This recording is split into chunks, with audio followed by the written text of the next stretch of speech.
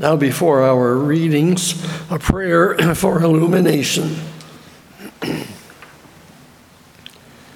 May these words enlighten us and help us on our way. Amen.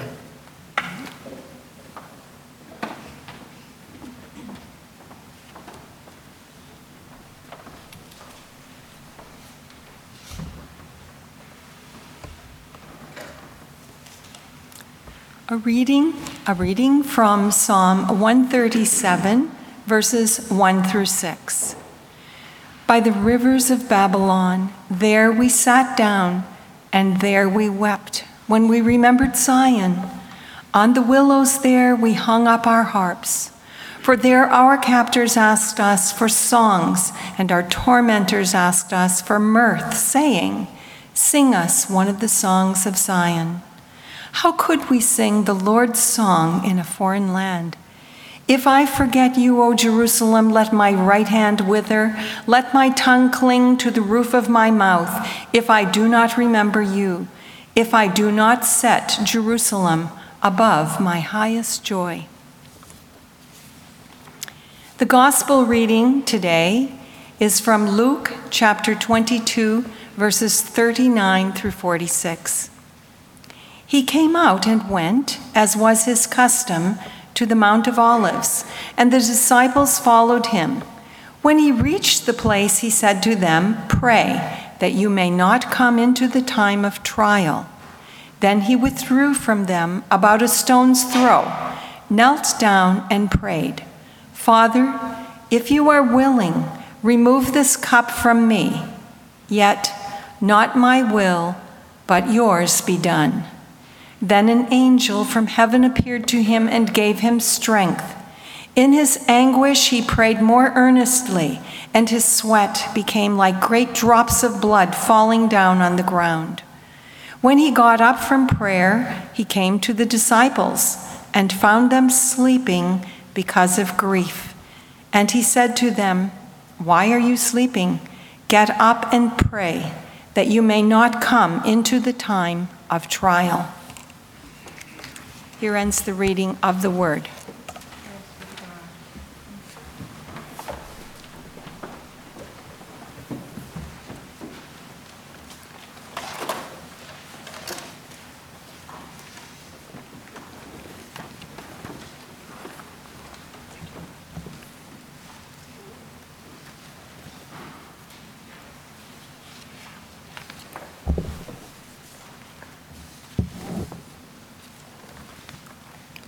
A prayer to begin.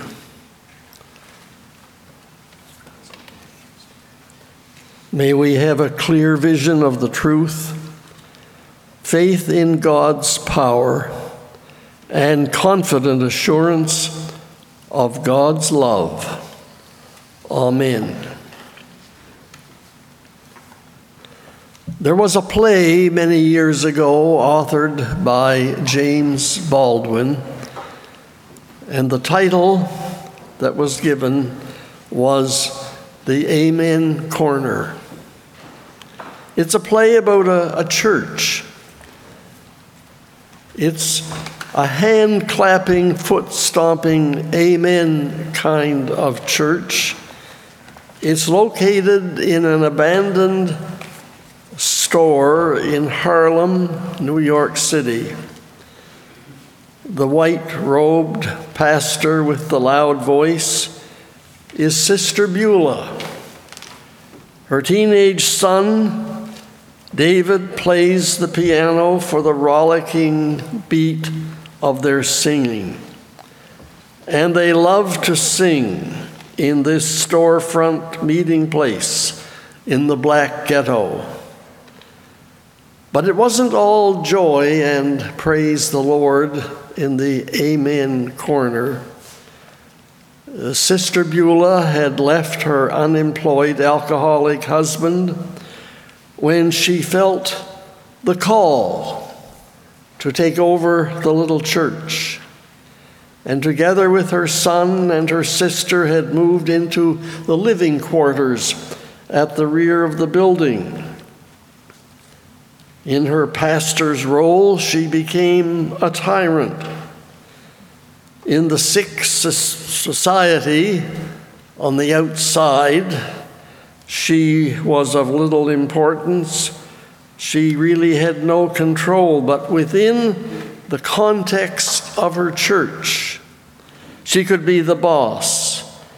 She could demand purity, holiness, piety, and tell her people what they could do and what they could not do.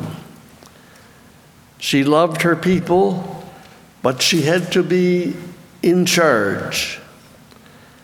And at the same time, her people had a need to be told what to do, what to believe, by someone they could look up to. But then things began to fall apart.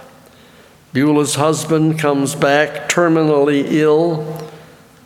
Son David, who confessed that he just can't feel the Spirit anymore, leaves home. Then the congregation decides that it doesn't want Sister Beulah anymore. And so she seems to be losing everything: her husband, her son, her people. And she says to her sister, all these years I prayed as hard as I could. I tried to put my treasure in heaven where nothing could get at it. I asked the Lord to hold my hand, but there it is, just as if I hadn't gone anywhere in my whole life. It's an awful thing to think about, the way love never dies. And on Sunday morning, she says to her people, I come up here to put you children on your knees. But immediately she realizes that this tactic isn't working. So she quietly says, children, I'm just now finding out what it means to love the Lord. It ain't all in the singing and the shouting. It ain't even in running all over everybody trying to get to heaven. To love the Lord is to love all his children, all of them, and suffer with them, and never count the cost.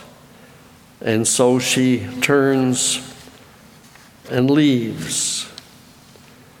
These thoughts are not original with me. They came from Dr. Bruce Neal, who gave me so many of the insights for this message that I'm sharing with you. And he reminds us that it's easy most of the time to know what it is to love and to be loved. But then comes the time, the down time of sorrow, maybe of split-ups, losses. And we say with Sister Beulah, it's an awful thing to think about, the way love never dies. It's love that comes into focus at the communion table. Love that never can be buried or destroyed. Love that never dies. In spite of all that happens to us, we still sense the cross and the communion table, saying nothing in all creation will ever be able to separate us from the love of God, which is in Christ Jesus our Lord. Sister Beulah says to us, it ain't all in the singing and the shouting. Or in Paul's words, if I speak with the tongues of men and of angels and understand all mysteries and all knowledge, and if I have all faith so as to remove mountains, but have not love, I am nothing. Early in the concluding act of the play, Amen Corner, Sister Beulah becomes aware of what is wrong within herself. She asks her sister Odessa, "Do you know what amen means?" Odessa replies, "Amen means amen." Beulah says, "Amen means thy will be done." Amen means so be it. I've been up all morning praying and I couldn't say amen. We can be up all morning praying and be occupied all afternoon, planning and busy all evening doing the church's work. But unless we can say, "Thy will be done, so be it," we do what we do in vain. It's an awful thing to think about, the way love never dies. And to love the Lord is to love all his children and suffer with them and rejoice with them and never count the cost. Let our receiving of this sacrament of the Lord's Supper be our yes, our willingness to say amen.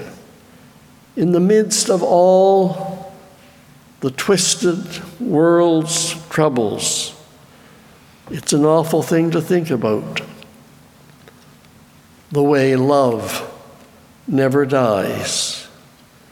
And somewhere in the praying and in the singing, let there be our yes and our amen. Amen.